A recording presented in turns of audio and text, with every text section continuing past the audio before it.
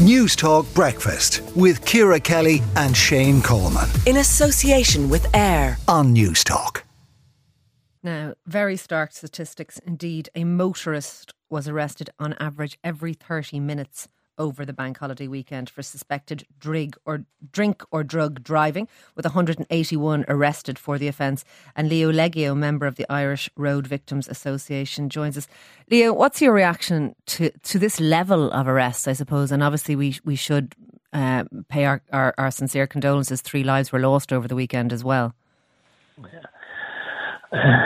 What can I say? It's not surprising. It's not surprising to me anyway, because the enforcement isn't there constantly on the roads. The Gardaí, their hands are tied by the numbers and government restrictions on them. But something drastically has to be done between drink driving and speeding. The numbers are gone sky high, and the number of deaths and injuries, serious injuries, have gone sky high, and like highest in over 6 years. Yeah, it's been obviously a very bad year so far. You're right, and I think a lot of people would agree that enforcement and visible Gardaí presence is important. But if that number of people are willing to get behind a wheel with drink or drugs on them, I mean, the guards can't be everywhere. Do we need to do something culturally or socially in order to change this too? Just like now, it'll be gone out, and the people that need to hear it will not hear it. So it has to be put out there into the schools. Signs put up everywhere.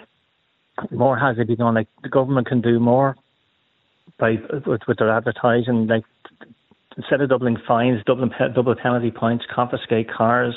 The car manufacturers can do more as well. Like, why can't cars be fitted with those intoxicator gadgets that the car won't start until you breathe in it? And if that detects any alcohol, the car won't start. Is that what you would be calling for? That I know that they exist on certain types of commercial vehicles, that those intoxicators where you actually have almost like a breathalyzer within your car, and unless it is negative, is that what you would be calling for? Yes, why not? Like, the technology is there. It can help, and if you can't start your car without, if you're drinking, you can't kill anybody, you can't injure anybody. And the same with the speeding. Like, why are cars manufactured that can go over 120 kilometres an hour? If 120 kilometres an hour is the maximum speed a car can go. Leighio, do you think we have a lax attitude here to road safety?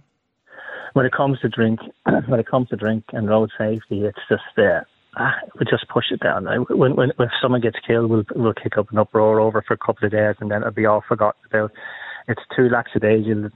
The offenders get a little slap on the wrist, and the families of the victims, they're the ones that have to suffer for years and years and years, suffer forever. I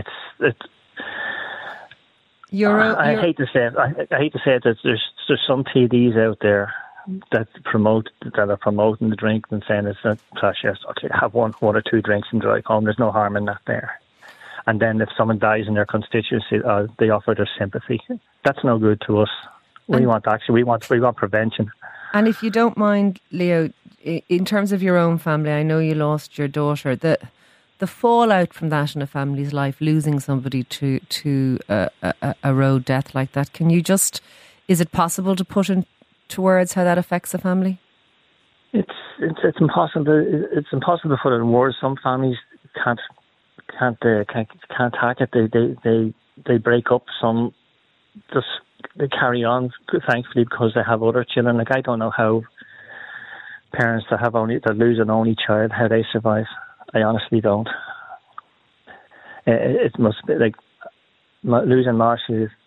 Every day I think of her, and I carry on with my life, and I'm happy with my life now, and because of my other children and my grandchildren. But the pain is always there, and I always say, if I don't have that pain, it means Marcia's leaving me.